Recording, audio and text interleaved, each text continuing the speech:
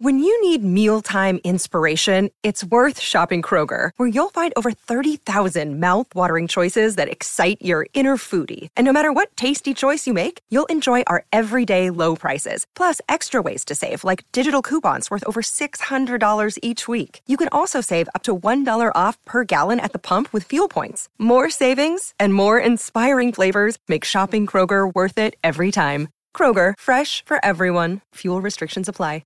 Another day is here, and you're ready for it. What to wear? Check. Breakfast, lunch, and dinner? Check. Planning for what's next and how to save for it?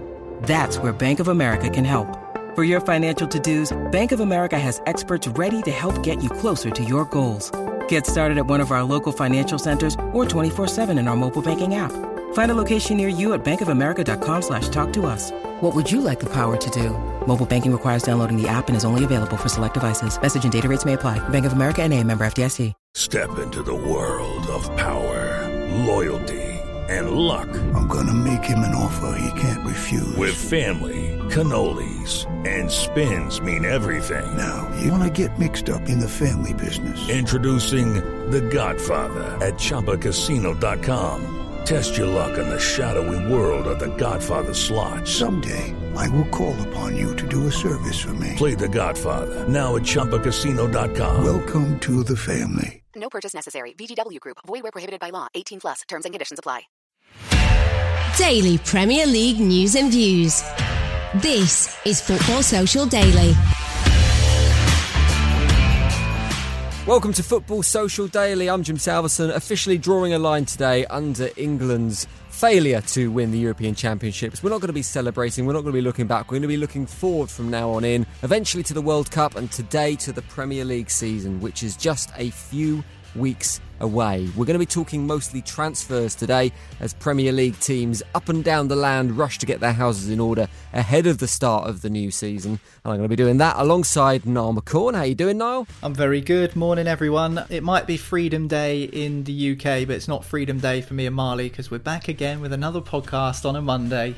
Yes, season love not it. Far away now. Love it. Marley, how you doing? How's your sunburn after the weekend's heatwave that hit the UK? Do you know what? I actually haven't got sunburn. The last time it was sunny, about 2 or 3 weeks ago, I got a proper vest tan, like a proper bad one, because I was wearing a vest and no sun cream. So this week I learned from it.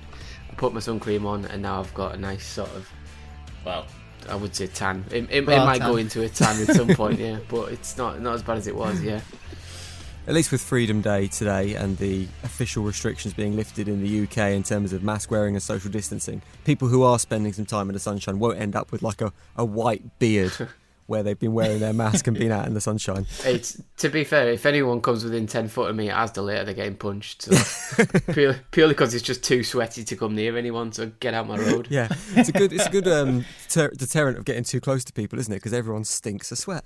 Right, let's talk transfers anyway. That is the focus of today's podcast. We're going to be talking in a bit about Chelsea and their quest for someone to lead their attacking line next season. We're going to be looking at some of Arsenal's transfer business. They're making moves in the market, including a potential deal for Ben White as well. The deal has been agreed. It's not over the line yet. There's a way to go. But it looks like Arsenal are strengthening this season. And the future of Gabriel Jesus as well at Manchester City is up for debate. He could be off in the direction of Italy to join up with Juventus. But what does that mean for Manchester City and their attacking options next season? But we're going to kick off today by talking about Marcus Rashford. Last week we were talking about the operation that Rashford was going to have on an injury, a shoulder injury. He'd said he was going to miss the beginning of the season, potentially out for 2 months recovering from that over the weekend, and this happened just after Manchester United's pre-season match against Derby County, which they won 2-1. Solskjaer said in his post-match press conference that a decision hadn't been made on whether Marcus Rashford would or wouldn't have his shoulder injury looked at or not. He said that Marcus had gone away to, in his words, reflect on the decision, which is an interesting choice of words and an interesting turn of events as well. I mean, for me, Niall, it was clear that something has been wrong with Marcus Rashford for the last few months of the season and during the European Championships. So he has clearly been carrying an injury, and he clearly thought the best course of action was for him to have this surgery. Now, Solskjaer's come out and said, well, we're not entirely sure that is what we're going to do. Is this a classic case of the club putting their interests before the health and well-being of one of their players? I'm not sure, to be honest with you, and we spoke about this last week on the show in terms of Marcus Rashford and this potential shoulder surgery. I don't think it's just a shoulder injury that he's been carrying, by the way. I think there's a couple of other knocks and niggles. He's been carrying his whole team. Well, you could say that. It's quite a hefty weight, to be fair, to carry, isn't it? The weight of Manchester United, and indeed the weight of England the other day in that penalty shootout. And we did speak about Rashford in the wake of that and the mural being defaced and subsequently sort of renewed and refreshed, I guess, with so many notes and messages of support over in Withington. So that was brilliant to see. And it's something that's interesting regarding Marcus Rashford, because from what we were discussing last week, there's been a few queries over whether the surgeon that they want to do the injury is available at the right time. And obviously you need to factor in the recovery time. And allegedly, if this surgery does take place soon, Rashford would miss the first 2 months of the Premier League season. And I'm sure we'll come on to it in terms of United's attacking options and what that means for them going forward for the next campaign. But certainly, even though they do have great attacking talent, to lose someone like Marcus Rashford for 2 months is a bit of a blow, even for a team as skilled as Manchester United in that forward department. I think Marcus Rashford actually unfairly got a little bit of stick last season, because if he was carrying an injury, the numbers he produced were absolutely excellent, I thought. And to think he's still only 23 years of age, there's still plenty more to come from Marcus Rashford. You know, he's slowly starting to come into his prime now. And it would be a shame if those sort of premium years of his career are chiseled away at by a niggling injury which hasn't been rectified. And sometimes we see this with football players, where actually it's quicker in terms of recovery to go under the knife and have a bit of keyhole surgery than it is to just rest.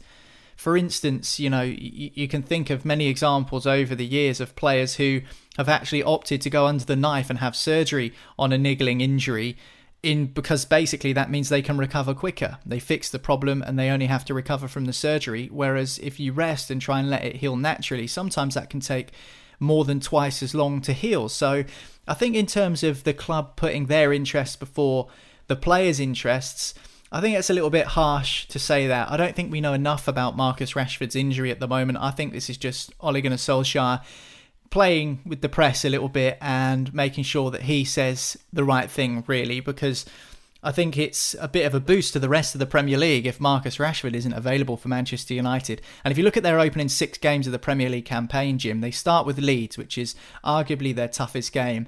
But they've also got, I think, Wolves, I think Newcastle United in that time. I think they've got West Ham as well in that time period in the opening 6 games of the Premier League season. Might be wrong, but certainly the first 6 games of the campaign, they're certainly ones that Manchester United will be looking at and expecting to pick up a decent amount of points from. Compared to last season, where they started the season poorly, I think they lost to Crystal Palace. They only just scraped over the line against Brighton thanks to a penalty that was given after the full-time whistle in those first couple of games.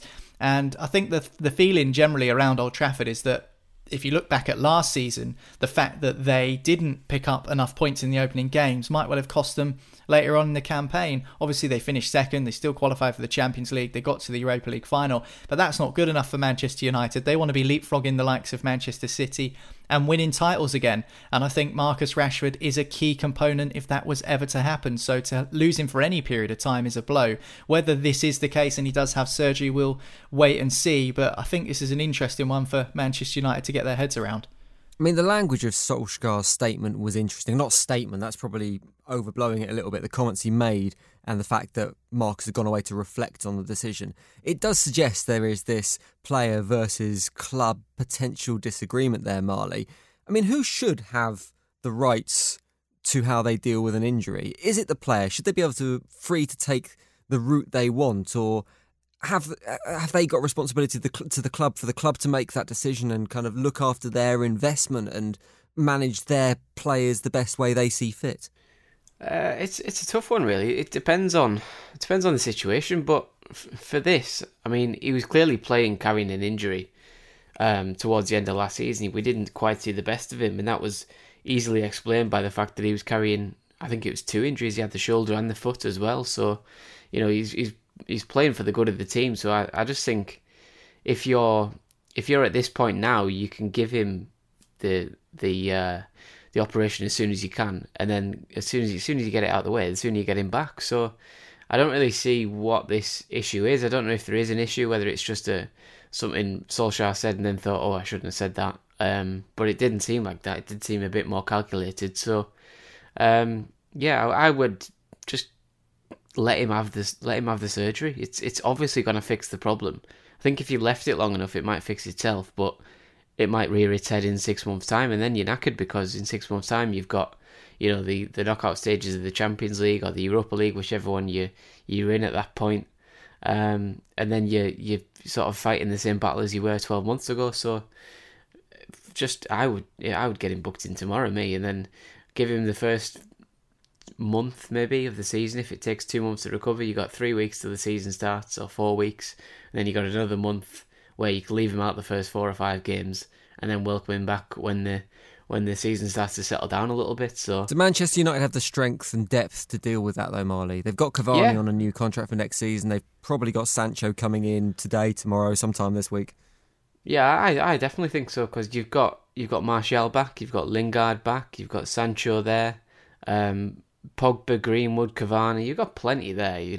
Even Van der Beek, if you want to give him a random game every now and again, you could probably give him a game, 40 million quid. But I definitely think they've got the depth right now. The thing that what I do think is you might not have the depth in 6 months when he breaks down with a shoulder injury again, and you might think, if he does go down in 6 months' time, Lingard might be injured or not producing the form. Martial might be injured or just can't be bothered anymore, like he does seem to do for 3 or 4 months of every season. Someone else might be injured as well. You might have suspensions or games every 2 days or something like that. So it makes more sense to get it done now and get it out the least important part of the season, which is the first sort of 10 games, I would say. Retrospectively, Niall, does it feel like there was a missed opportunity here to maybe deal with this at the end of last season, given his form at the end of last season, because it did drop off, even though his numbers were decent, as you've pointed out? He didn't really have much involvement during the European Championships. Do you think, retrospectively, potentially this could have been dealt with tail end of the season, over the summer, and then he could have been back up to speed for Manchester United, if not pre-season, certainly those first few games? It could have been, and I think there must have been discussions between Gareth Southgate and the guys at England and Manchester United, because if you remember, Mason Greenwood was actually included in the squad and then withdrew because he had a bit of an issue. I think it was a thigh issue or a hamstring problem. I'm not 100% sure from memory at the moment, but he obviously got sent away to recover over the summer, wasn't involved in England's Euro squad. And Manchester United must have been thinking, well, hang on, we've got 2 lads that aren't 100% fit, Greenwood and Rashford, both going to the Euros here. And they were probably thinking, well, can you not just take one to the Euros? Because, if both of them pull up or something happens and they get worse in terms of their injury, that leaves Manchester United 2 forward players short for the start of next season. There was still no confirmation as to whether the Sancho deal would go through at that time, or at least it was still in negotiations, and it's still yet to be confirmed as we record the podcast. So certainly I think there would have been a few concerns and queries from Manchester United regarding that. But if I was a football player and England came calling and said, it's a home tournament, you're going to be playing at Wembley, it's a great opportunity in the Euros. I mean, is Rashford really going to say no? Even if he's got a bit of a shoulder problem that's given him jip? I'm not sure I would if it was me. I think if England came calling and it was practically a home tournament, which we've discussed many times on the podcast, to play the games at Wembley, be involved in those knockout games against Germany, be involved in a Euro 2020 final against Italy, and albeit it ended in disappointment for Rashford in particular, certainly the opportunity of being able to represent England at a major tournament. They come around once every couple of years. The World Cup comes around, even more rarely than that, once every 4 years. So, if you're talking about involvements in major tournaments, I think that for a football player, that's one of the things you look forward to in your career, is representing your country at international tournaments. So I think if it was any old summer, for instance, if the Euros had actually taken place last year in 2020 rather than in 2021, I think it would have been a much easier situation to solve for everyone, because I think not many people would have minded if Rashford had skipped the Nations League, which seems to be what takes place in the summers to fill the gaps between Euros and World Cups. That seems to be the plan from UEFA. But certainly if England had missed Rashford for a Nations League game or a string of games, I don't think too many people would have been bothered if it was for him to go and rectify a shoulder problem. But the fact the Euros was pushed back a year to this summer, I think that might have thrown a bit of a spanner in the works because, as I say, how many major tournaments you get to go to represent your country, particularly one which is almost 100% on home soil. And England did get to the final, so I think he felt like he was justified in his decision to stick around. But then there are some people that suggest that Rashford was selfish because, he wasn't 100% and perhaps he couldn't have offered as much to the team as he would have done if he was fully fit and someone else could have taken his place. I don't think that's fair. I think that you can swing that either way. Some people that will say Rashford's selfish for putting himself before the team because he wanted to be involved.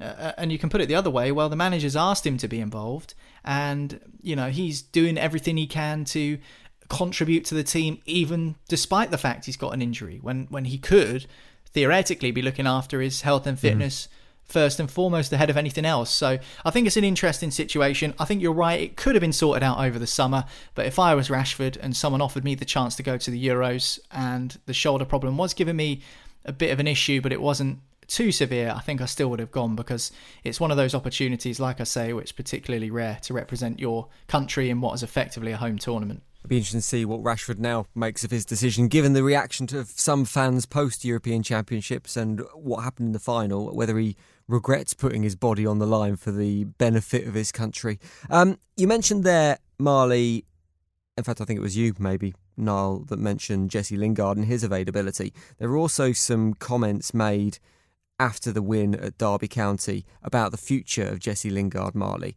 He was described by Solskjaer as being in his plans at the moment. Does at the moment translate roughly to until Jadon Sancho signs his contract? No, I don't think so. I think he's just saying.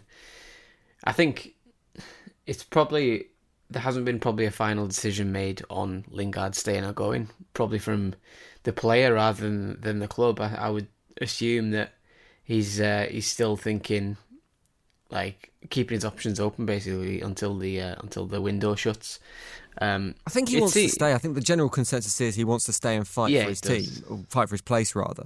But I mean, it depends. If he's not going to get opportunities, which I can't see him getting many opportunities in that Manchester United team, then I guess if he's told he hasn't got a future, that's when he has to move. It does feel like it doesn't matter how much he wants to stay. I don't think he'll get the games that he obviously would get at West Ham, for example. But it's just tough for him because he's a Manchester lad. He grew up supporting them. He plays for them. He's literally living the dream. We were talking last week about playing for your hometown club and how different it is because it just gives you that bit extra. But if your hometown club doesn't want you, at the end of the day, you've got to go and sort of fight your own battle at another club who does want you. So.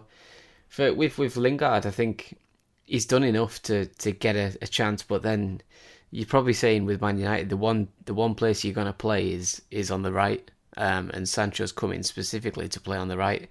And if the rumours are true about the Man United wanting to play a 4-3-3 system, I don't think that gets the best out of Lingard in any way. I don't think he's a right winger in a front three. I think he's more of a midfielder who'll come and get the balls from right midfield or more often an attacking midfield place. And if they play with an attacking midfielder, it's obviously going to be Bruno Fernandes. So even though he might want to stay there, I think probably the best move is for him to go and play, ideally at West Ham, probably, with them being in Europe and all the rest of it. So I'd maybe try and rethink that if I was him, because I don't think he's going to get the games that the form over the last 6 months has showed. I mean, we talk a lot about Lingard wanting game time and him wanting to spend time on the pitch now, but actually he's in a situation, his contract expires next summer at Manchester United. He spent enough time sitting on the bench. He could just spend another season sitting on the bench and then take a great big bumper deal, leaving on a free, signing for, I don't know, Brighton and Hove Albion on a free and getting a massive lump sum to do so. No disrespect to Brighton, I think he's slightly better than that, and I think Marley's right. Probably a team in the bracket of West Ham, someone who can afford to pay him the wages that Manchester United pay him, or at least subsidise that if it's a loan deal, and a team that is in the top half of the Premier League table. No doubt Brighton, I'm sure, are striving to do that, but I think on a free transfer, I don't think that's fair for him, because only 3 summers ago he was one of the stars of England's World Cup squad that got to the semi-final, and I think he probably looked on this Euros with pride at his teammates and his friends getting so far, but also thinking, wow, how am I going to get into this squad now? Interestingly enough, Manchester United have gone away this week to Surrey for a training camp for a week, for a bit of team bonding, some fitness and some tactical work. And Jesse Lingard has been included in the group that has gone down to Surrey to perform that week's worth of training. He also played pretty well against Derby. I saw a few highlights of the game. He hit the crossbar, cutting in from the left. Nice curling effort that hit the crossbar. So he does look determined and he does look in form. And I think certainly if you look at the Manchester United squad, if Rashford is going to be missing for the first 2 months of the season, I mean, Jesse Lingard, is that the obvious replacement for him in terms of having someone there? Because obviously Andreas Pereira is another player who was out on loan last season, has had a few games in the first team over the last few years, and it probably hasn't really worked out for him, so I can't see him sticking around. So I think Jesse Lingard has certainly moved up the pecking order. Juan Mata is another year older. Is Jesse Lingard now more effective than Juan Mata in terms of a bench option because of the form that Juan Mata's still at Manchester United. Yeah, he's just signed a year extension, hasn't he? So, I mean, like I say, has Lingard moved himself above Mata now in terms of the performances and the form he showed at the end of last season? So I understand what Marley's saying, and I probably agree with him in the main that I don't think he's going to get many starts for Manchester United, but certainly in terms of coming off the bench and making an impact, has he become that player for United now in possibly the absence of Rashford, Juan Mata being a year older, players like Andreas Pereira possibly not being involved, young midfielders like Jimmy Garner and Hannibal possibly going out on loan again? So I think there is certainly an opportunity there for Lingard, and I think in terms of experience, he's one of the few Manchester United players in the squad who have experience of winning a major trophy. He obviously won the FA Cup with United, I think in 2016, was it? So apart from him and Mata and Matic, some of the elder statesmen, the younger players in the Manchester United squad, and that includes Harry Maguire, have never tasted silverware at any level. Harry Maguire, as accomplished as he is, brilliant performance in the Euros, got to the final, was excellent for Leicester before he signed for Manchester United, never really won a major trophy. So, I mean, I certainly think that Lingard may offer that somewhere along the line for Manchester United this season. But I certainly wouldn't be surprised, put it that way, if he does end up staying for another year, like you say, and possibly moving on for free at the end of his contract. But whatever happens, if he does leave Manchester United, whether that be on loan or a permanent deal, I think he's been a great servant to the club. In a period where things have been difficult for United, he's got some great memories, and I think that certainly he's still got plenty to offer in the Premier League at a decent level. So it's an interesting one regarding his future. Tasted silverware is a weird phrase, isn't it? It just casts visions of people licking the FA Cup. It's very strange. One player who might have slightly more chance, although not a lot of chance, of lifting some kind of silverware would be Ben White, whose future might not be at Brighton on the South Coast. It might be at Arsenal. We're going to talk about that next on Football Social Daily. Welcome back to Football Social Daily. We're going to talk about Ben White, his move to Arsenal. A deal has been agreed for around 50 million.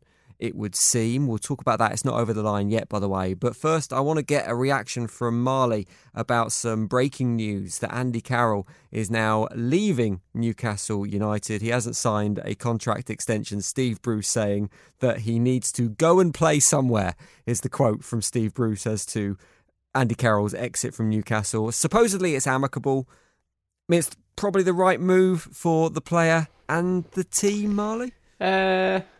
Yeah, probably. I mean, it's not. I mean, you're probably reaching calling it breaking news. I know it's a bit of a slow week, I suppose. But yeah, it was always obvious he wasn't going to stay with when there was no contract talks towards the end of the season. He signed a last minute one last year to have another year at the club, and I think he got 1 goal in 2 years when he came back for the sort of homecoming tour.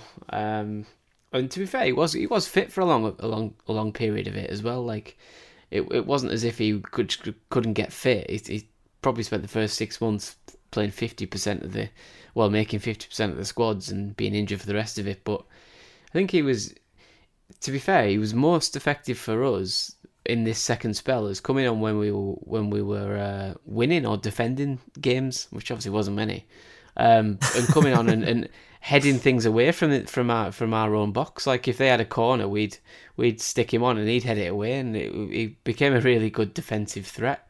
He probably put in more successful slide tackles than he did scoring goals. But he's I've always said like the one place Carroll should always be is at Newcastle, because he's never going to play anywhere anywhere else, I should say. So it's probably a bit sad to see him go. I remember he had an amazing pre-season last season, but obviously he isn't going to get that this season. He's going to end up somewhere else. I don't know where. Because could he retire? He's 32, so he's not old, but he's not young either. No, I think he seems to love the game too much. I don't think he's at that point in his career, personally. But Las Vegas are getting a new MLS team. That'd be a good fit for Andy Carroll. He's got like 5 kids to launch over on the plane as well. So I always feel for players who or get short-term contracts, because family life must be really strange, because he's moved from London to Newcastle for the last 2 years, and then he's going to get let go. He's not going to go to Sunderland and stay in that area. Middlesbrough might be an option. They're well compensated, though, aren't they? I'd have to. I mean, I understand it must be difficult, but I don't have a huge element of sympathy for that part of their lives. Well, yeah, but do you see all the money Andy Carroll wastes on his Instagram stories? He's well, it must be expensive having a socialite wife and 5 kids as well. So yeah, it's one of them. I don't know where he'll go, but I don't see him retiring. He will turn up somewhere. I don't know where. Right, let's talk about... West Ham could do with a backup striker, I suppose. Just a striker would be quite a positive move for West Ham. Let's talk about the future of Ben White, probably more interesting. As I said earlier, Arsenal have agreed to sign him for 50 million quid from Brighton. He's due to have a medical on the 26th of July, because he's on his Ollie Bobs at the moment, so it won't be till he gets back from that till any deal is done. 23 years old, had 2 really good seasons, Brighton last season and Leeds United the season before in the Championship. They wanted to keep him at Elland Road, but it wasn't to be. It actually feels, and I feel weird saying this about Arsenal, Niall, but it feels like a bit of sensible business. To be fair, I think he has proven his value, because in the last 2 seasons he's had good campaigns. He was probably the standout player for Brighton last season, particularly from a defensive perspective. And the season before that, Leeds fans will remember just how good he was in helping them get back to the Premier League after a long absence. He got in the England squad for the Euros, albeit he didn't play any games, but he was part of the group that got to a final of the European Championships. So you can't deny that he is obviously very talented.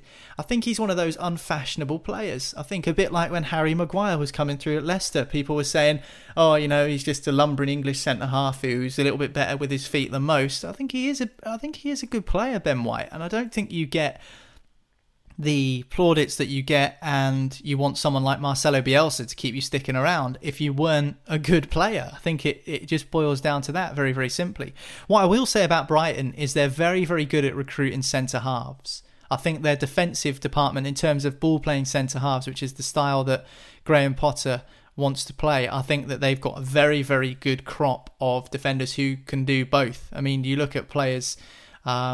like I think Dunk, who can head and pass the ball quite comfortably with the ball at his feet. They've got Matt Clark, who's been out on loan at Derby County, and he's won their Player of the Season the last 2 times. Dan Burn, who is a giant of a man, 6'8", but certainly knows how to play the ball out from the back despite his lanky frame. And Adam Webster, who's also well over 6 foot and can go on runs from the centre of defence through the midfield and start bringing attacking players into play. So they certainly have a blueprint when it comes to their centre-halves. And it's fair to say Ben White is probably the best of the bunch. And he's shown exactly what he's capable of. In terms of Whether he will be a good fit for Arsenal, I'm not so sure, but it's quite clear the style that Mikel Arteta wants to play.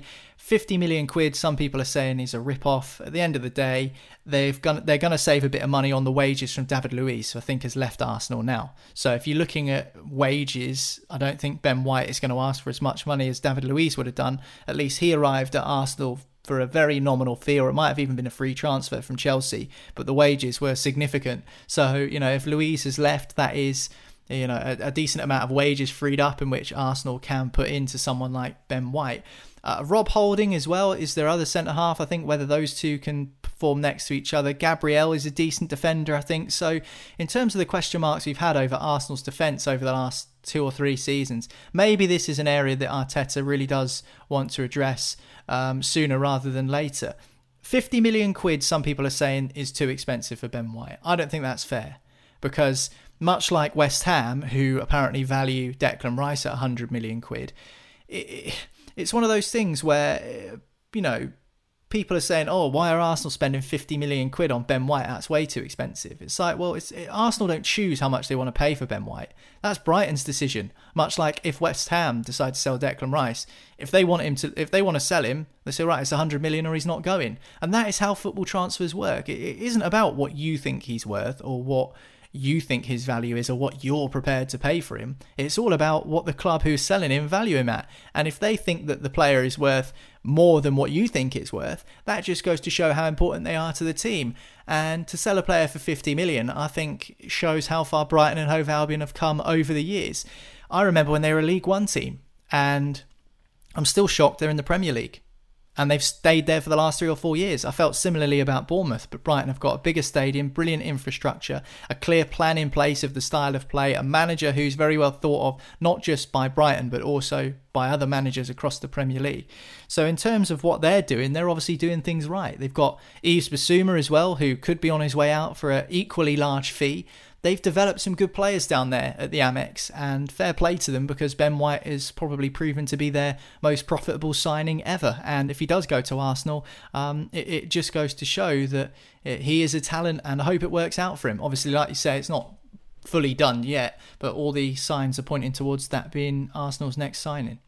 I agree. I think 50 million quid actually isn't too much for a current England international. And I know what people say about the current climate and how spending's going to be this summer, but we haven't really seen any evidence of whether that is going to actually depress player prices or not yet, because the market's not really got going yet. And that background of playing with Bielsa and playing with Potter is going to be the type of player, the high press, the playing out from the back, that you think, or we imagine, that Mikel Arteta is going to be implementing at Arsenal when he finally starts to bring in players. And it does seem like he's bringing in a few players at the moment, Marley. We'll talk a little bit more shortly about some of the targets for Arsenal over the next month or so.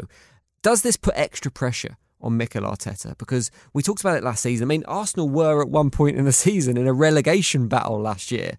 And obviously there won't be a repeat of that. He says, kind of not necessarily looking at how Arsenal tend to have these crises, but it feels like they won't be in that situation again this year. They do need to strengthen. That is going to take money, but with that money that's spent, that is going to put additional pressure on Mikel Arteta. And this season, he kind of needs to start making changes, doesn't he? Yeah, definitely. I don't think Arsenal have got that much more time with Arteta.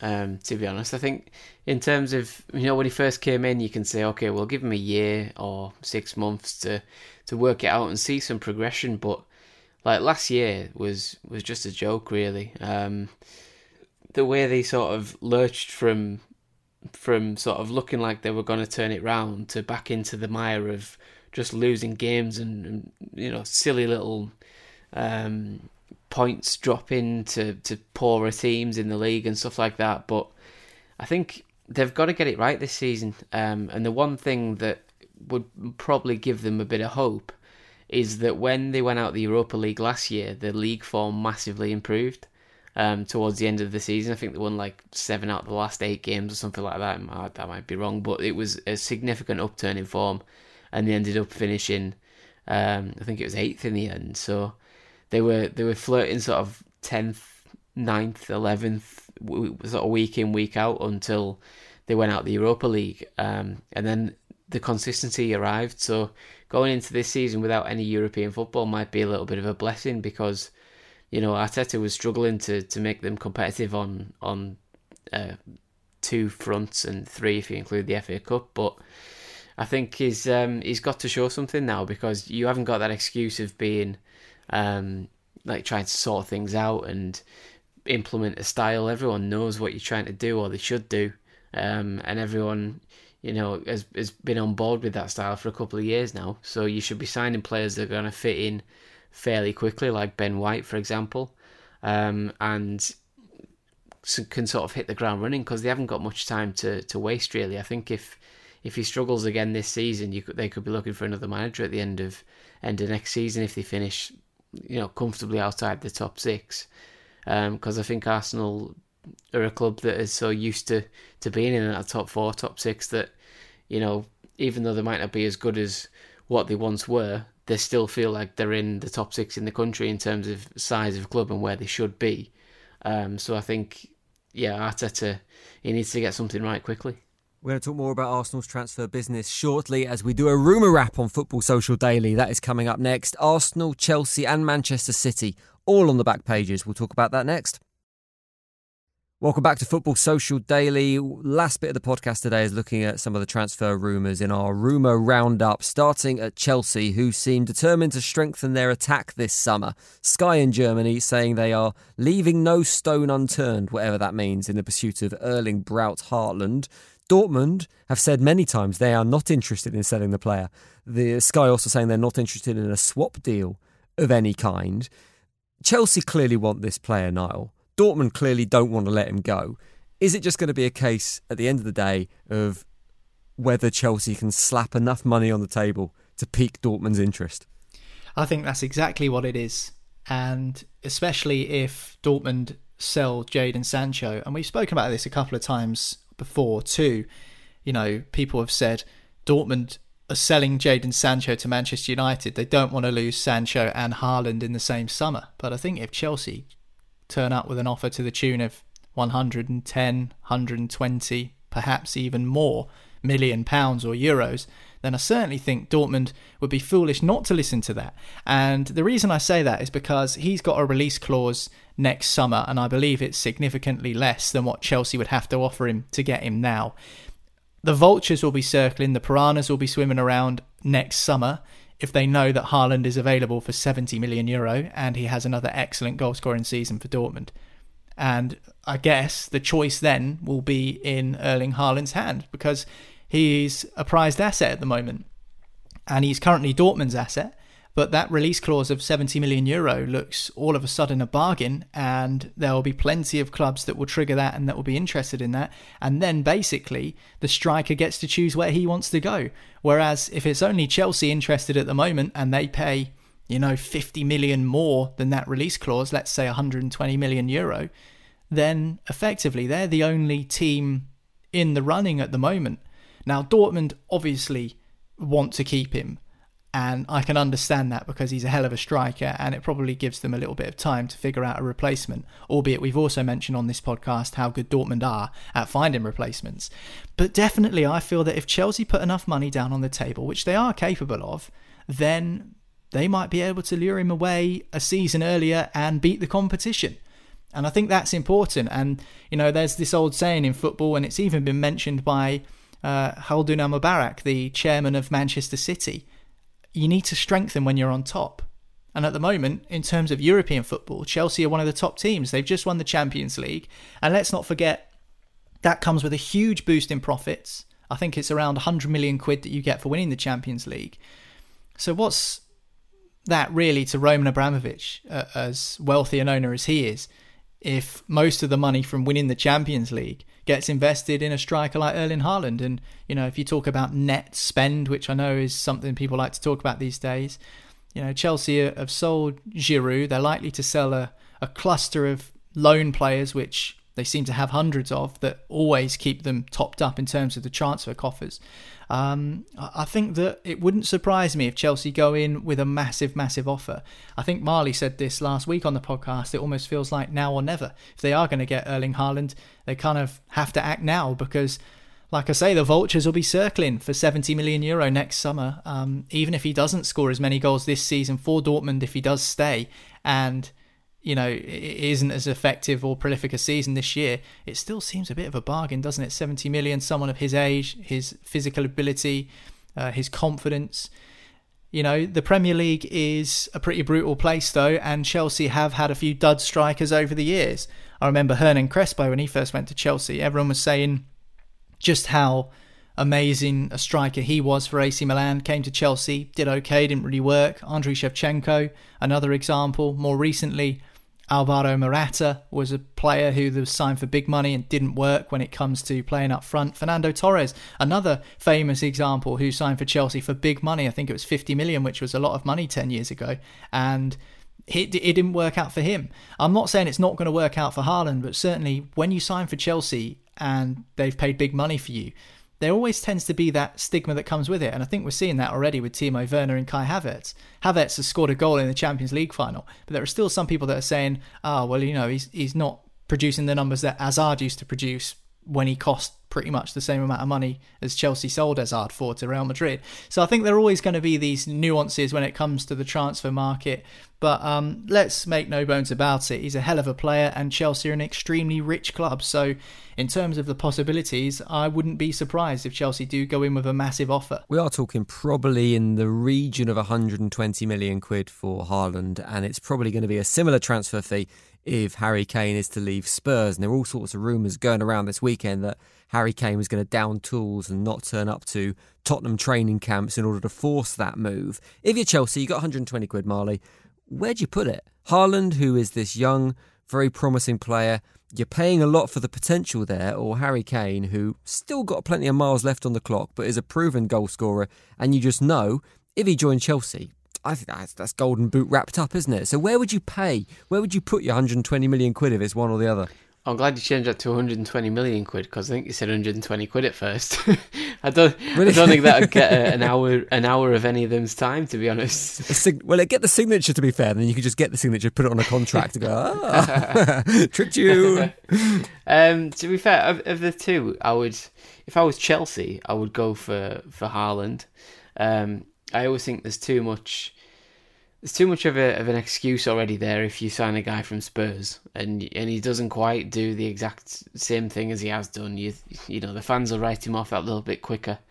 And if this Chelsea curse of the strikers has been, if that rears its head again, I think you've got a ready-made excuse there. So for me, I would go for Haaland. He's got more miles on the clock. He's got the potential is scary of the guy, considering how good he is now, and the fact that he's only in his early 20s is absolutely insane. If you can nurture him into becoming, one of the best strikers in the world, then in 5 years' time, if Real Madrid or Barcelona want him, or 3 years' time, what's the market value going to be there? It's going to be over 200 million. You're looking at a world record fee to prize him away from you. So if you spend it now and it comes good, you're never going to lose your money. Even if he becomes a superstar and starts paying for himself in terms of sponsorship deals that you attract, and all kinds of sort of advertising stuff, it might just take your club to a new level. So when you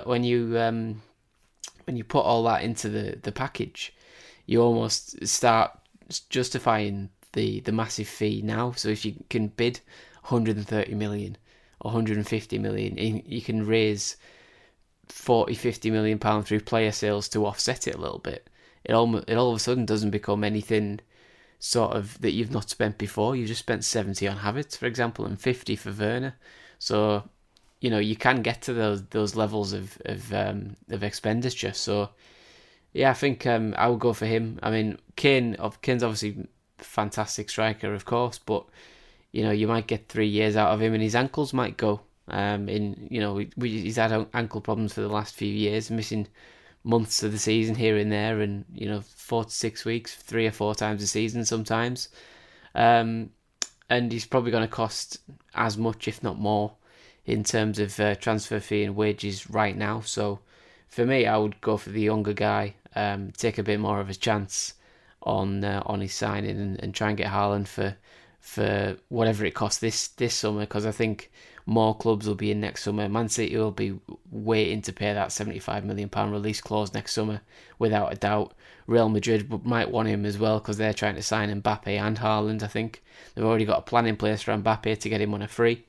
And if they can get, Mbappe and Haaland for a combined £75 million transfer fee next summer, you're laughing, aren't you? So, I think it's like I said last week, it's now or never for Chelsea. I think you should just go all in for him and try and get him over the line as quickly as possible. And Giroud joined AC Milan over the weekend as well, Jim. So that is a slot freed up for a striker. And obviously they've got Batshuayi, who I don't think will stick around. Tammy Abraham, who doesn't seem to be favoured by Tuchel. But there is a gap there for another striker now that Giroud's moved on. So certainly wouldn't be surprising if Chelsea do bring someone in at least, even if it isn't Haaland. You mentioned Manchester City there, potentially looking at Haaland in the future. Well, they might be short a striker come the end of this transfer window, because Gabriel Jesus is being linked with a move to Juventus, according to Calciomercato. He's got 2 years left on his Manchester City deal. Not quite worked for him at City. Is that kind of what he needs, potentially, Niall? Because we've seen flashes of good football from Gabriel Jesus. He just hasn't seemed to really fit in at City. So does he need a fresh start? And could Italian football be what suits his game? Yeah, we spoke about this a couple of weeks ago, because I think Danilo, who used to play at Manchester City and is now at Juventus, spoke to the press and said, I'd love for Gabriel Jesus to come here. He's a friend of mine. And I think he was just asked a question, and he wasn't going to say, oh, no, he's a dick. I don't fancy him coming to play with me. He wasn't never going to say that, was he? They're both Brazilian, and I think they're both mates from their time at Manchester City. In terms of it not working out for him at City, I don't think that's fair to say.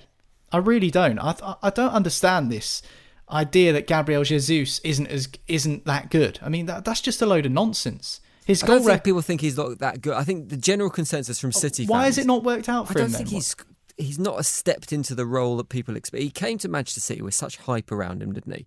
There was a real expectation that he was the natural progressor to Sergio Aguero, and he is a very, very good player. But I think the general consensus among Man City fans is he's not good enough for the standard of football they want to be playing, and he's not clinical enough in terms of finishing the chances he gets. He scored 50 Premier League goals in 131 games. That's not bad, is it? That's better than 1 in 3. It's pretty good. It's a pretty good record, and I think therein lies the problem.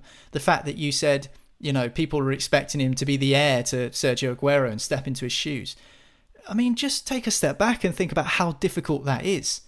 Most hat-tricks ever scored by a Premier League player, most goals ever scored by an overseas Premier League player, most goals ever scored by a Manchester City player, most goals ever scored by a Manchester City player in the Premier League, multiple trophies, multiple Man of the Match awards, multiple Player of the Month awards. I mean, the list could go on in terms of Sergio Aguero's achievements. The most famous goal in Manchester City history. I mean, how unfair is that on Gabriel Jesus, who was, I think, only 19 or 20 when he arrived at the Etihad, for him to be labelled as this guy to step into the shoes of Sergio Aguero? And now Aguero's finally moved on, and I understand that they do need to fill that gap, but it's almost an impossible job. And if you're scoring 50 goals in 131 Premier League games and you're still not considered up to the task, then it's almost an unforgivable task. So I understand Gabriel Jesus in terms of people saying that maybe he's not quite clinical enough, and Harry Kane up front I think is a better option than Gabriel Jesus. I don't think that's up for debate. I think we all know that Harry Kane is probably a better striker. But to say that Gabriel Jesus isn't good enough to play for Manchester City, I think that's a load of nonsense. I think he's proven that he absolutely is good enough to play for Manchester City, to come in and adapt from a young age. We've seen on many occasions, we've seen Pep Guardiola not play him and almost prefer... And I know you can't kind of second guess Guardiola and what's going on in his head and what he wants to do at certain times, but not call on him to lead the line when there has been the opportunity to do so and when he's been the only fit available striker that he's had, which I think automatically causes you to question his future at the club, doesn't it? Well, he also did that with Aguero, who's their highest ever scoring striker. Didn't play Aguero for most of the last season, probably knowing that he was on his way out anyway. So, I mean, I think the argument in general is entirely flawed. Because, if you're saying, oh, well, he didn't get many games last season, if Pep wants to play without a striker and wants to play Ferran Torres or a wide player with a bit of pace through the middle, instead of Aguero or Jesus, therefore his days are numbered. Well, I mean, Sergio Aguero, the record that man's got is phenomenal, and he wasn't getting a look in last season. He was even complaining during one game last campaign, if I remember, that players weren't passing to him. This is a guy who's done everything in the Premier League and everything for Manchester City. So I just don't think that... I think this whole idea that the reason Jesus is moving on is because Pep doesn't fancy him and, there's an issue there with his quality. I mean, you don't get clubs like Juventus interested in you if you're not a decent striker. And I think Gabriel Jesus here, I think it's probably caught up in a little bit here and there, 6 of one, half a dozen of the other. Pep Guardiola, I think, is changing his style ever so slightly at Manchester City. Played the majority of last season without a striker, cantered to the Premier League title. Even Aguero wasn't getting games last season, as good as he is, when he was fit, fully fit at that. So I think that answers a question in itself. I mean, if he does move on and they replace him with Kane, I don't think City fans would be too worried. But certainly I think in terms of Jesus being questioned as to his quality, I think he'd get into pretty much every other Premier League side. Definitely in the squad, at least. I don't think there's any debate about that. I think he's a very, very good striker. And maybe it would be a bit like Lukaku when he was at Manchester United, went over to Inter Milan, scores truckloads of goals, and, is a contender for the Golden Boot at the Euros. And maybe Gabriel Jesus, if he does move to Juventus, will show everyone once again just what a good striker he is. Well, I think it will be interesting to see what Pep Guardiola does from here. If Jesus does leave, he's said many times that they're not in the market for a new striker, but we know there's that interest there with Harry Kane. If that doesn't come through, maybe he needs a striker that's potentially happy to sit on the bench a little bit, needs to rest a ageing and injured body. I think we're only a few weeks away from seeing Andy Carroll announce his next move as the striker for Manchester City going into the next season. Mark my words, watch this space.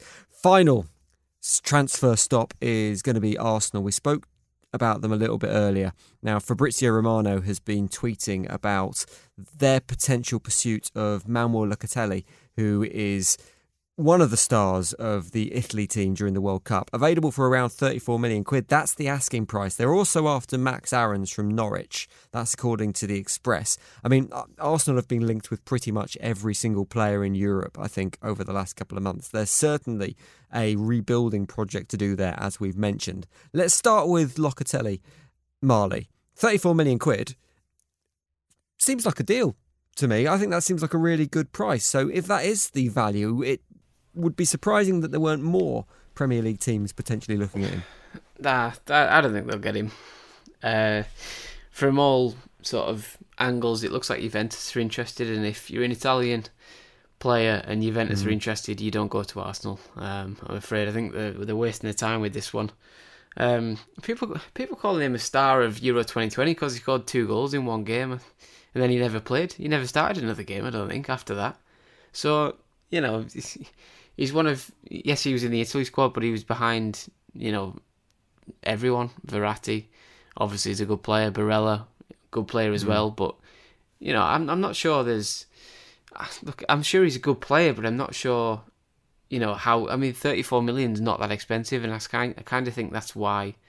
That's the type of level of player you're getting. You're not getting a 70 million, 80 million pound player for a bargain.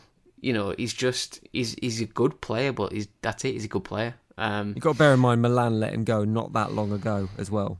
Yeah, he's one of them because he was never getting a chance at Milan, and he needed to go and play his football, and he's done that at Sassuolo. He's done really well, but still, if Juventus are interested, I don't think you go anywhere else. I think if you're Arsenal, I'd be looking at bringing back Aaron Ramsey or something. If he does go to Juventus need to get rid of a midfielder, and why not bring back Aaron Ramsey or someone like that? So also just someone else, because I just don't think he's ever gonna realistically turn down a move to the biggest Italian club in the country to then come to Arsenal and risk it and play in a team that might finish in the top 8 if you're lucky. Didn't finish in Europe last season. I just think there's so much more to offer in a lot of other places. But from a selfish perspective, I hope they do get him, because I want Joe Willock at Newcastle next year. So that's another centre midfielder who might push him down the pecking order and drive him closer to Bruce Ball for a second year. What about the other name on that list then, Niall? Max Aarons. I mean, he stayed with Norwich City last season. That felt like when he was going to leave last summer after their relegation from the Premier League. Now he's being linked with a move away again. Do you think he feels like he's paid Norwich City back for the loyalty they've shown in him by showing loyalty with them, getting them back into the Premier League, so we'll look for a move away now? Or do you think it increases the chance of him staying at Norwich, the fact they are now in the Premier League? I think this is a really difficult one because, as we know, he's an England under-21 international. He caught the eye 2 seasons ago when Norwich were last in the Premier League, and he doesn't turn 22 until January. So he's still a very young player, and his quality is undoubted. The fact that he's impressed, so often at the age of just 21, I think that shows that the future is really bright for him.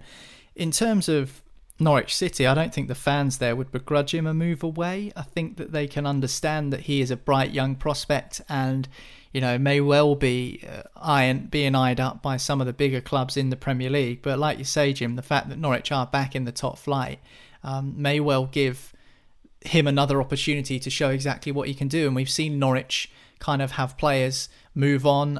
One went to Newcastle, one went to Everton. So there are other Premier League clubs interested in Norwich City players, at least from the last time they're in the Premier League. Emi Buendia has now gone to Aston Villa.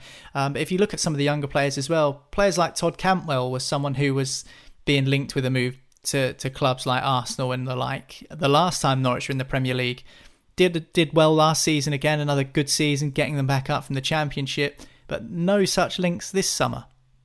And maybe it is just a case of waiting and seeing how Norwich City do this campaign, because I think that there's no doubting that Max Aarons is a very, very good player, but the links do seem a little bit quiet and a little bit tenuous. So who knows? I think he's shown exactly what his quality is, and the fact that he's made, I think, over 100 appearances already for Norwich City by just the age of 21 is an excellent testament to his quality and his skill set. And young players are obviously the best assets in terms of transfers, because, if Aarons goes on to become, a real top player in the Premier League and he signs with someone like Arsenal, in terms of the profit that a club could make on him, that increases exponentially, because if you're investing in a young player, you're getting those years out of them, whether it be their prime years or they move on somewhere else for a big fee. And maybe that's Norwich's thought process. Who knows? Be a Mr. Norwich if he does leave for Arsenal. That is it for Football Social Daily today. Thank you very much for listening. Make sure you click follow on this podcast so you'll never miss an episode, and you can get the latest transfer news and team news on your team at the Sport Social website, sport-social.co.uk, or if you've got an Amazon smart speaker or a Google Home smart speaker for that matter, you can ask it to enable Sport Social and you can get updates every day on your team and what exactly they are doing in the transfer window right the way up till when the season kicks off again, which is only in a few weeks' time. Niall, Marley, thank you very much. Cheers, guys. Cheers. We'll see you next time for Football Social Daily. It's time for today's Lucky Land horoscope with Victoria Cash. Life's gotten mundane, so shake up the daily routine and be adventurous with a trip to Lucky Land. You know what they say, your chance to win starts with a spin. So go to LuckyLandSlots.com to play over 100 social casino-style games for free for your chance to redeem some serious prizes. Get lucky today at LuckyLandSlots.com. Available to players in the U.S., excluding Washington and Michigan. No purchase necessary. VGW Group. Void where prohibited by law. 18+. Terms and conditions apply. It's time for today's Lucky Land horoscope with Victoria Cash. Life's gotten mundane, so shake up the daily routine and be adventurous with a trip to Lucky Land. You know what they say, your chance to win starts with a spin. So go to LuckyLandSlots.com to play over 100 social casino-style games for free for your chance to redeem some serious prizes. Get lucky today at LuckyLandSlots.com. Available to players in the U.S., excluding Washington and Michigan. No purchase necessary. VGW Group. Void where prohibited by law. 18+. Terms and conditions apply.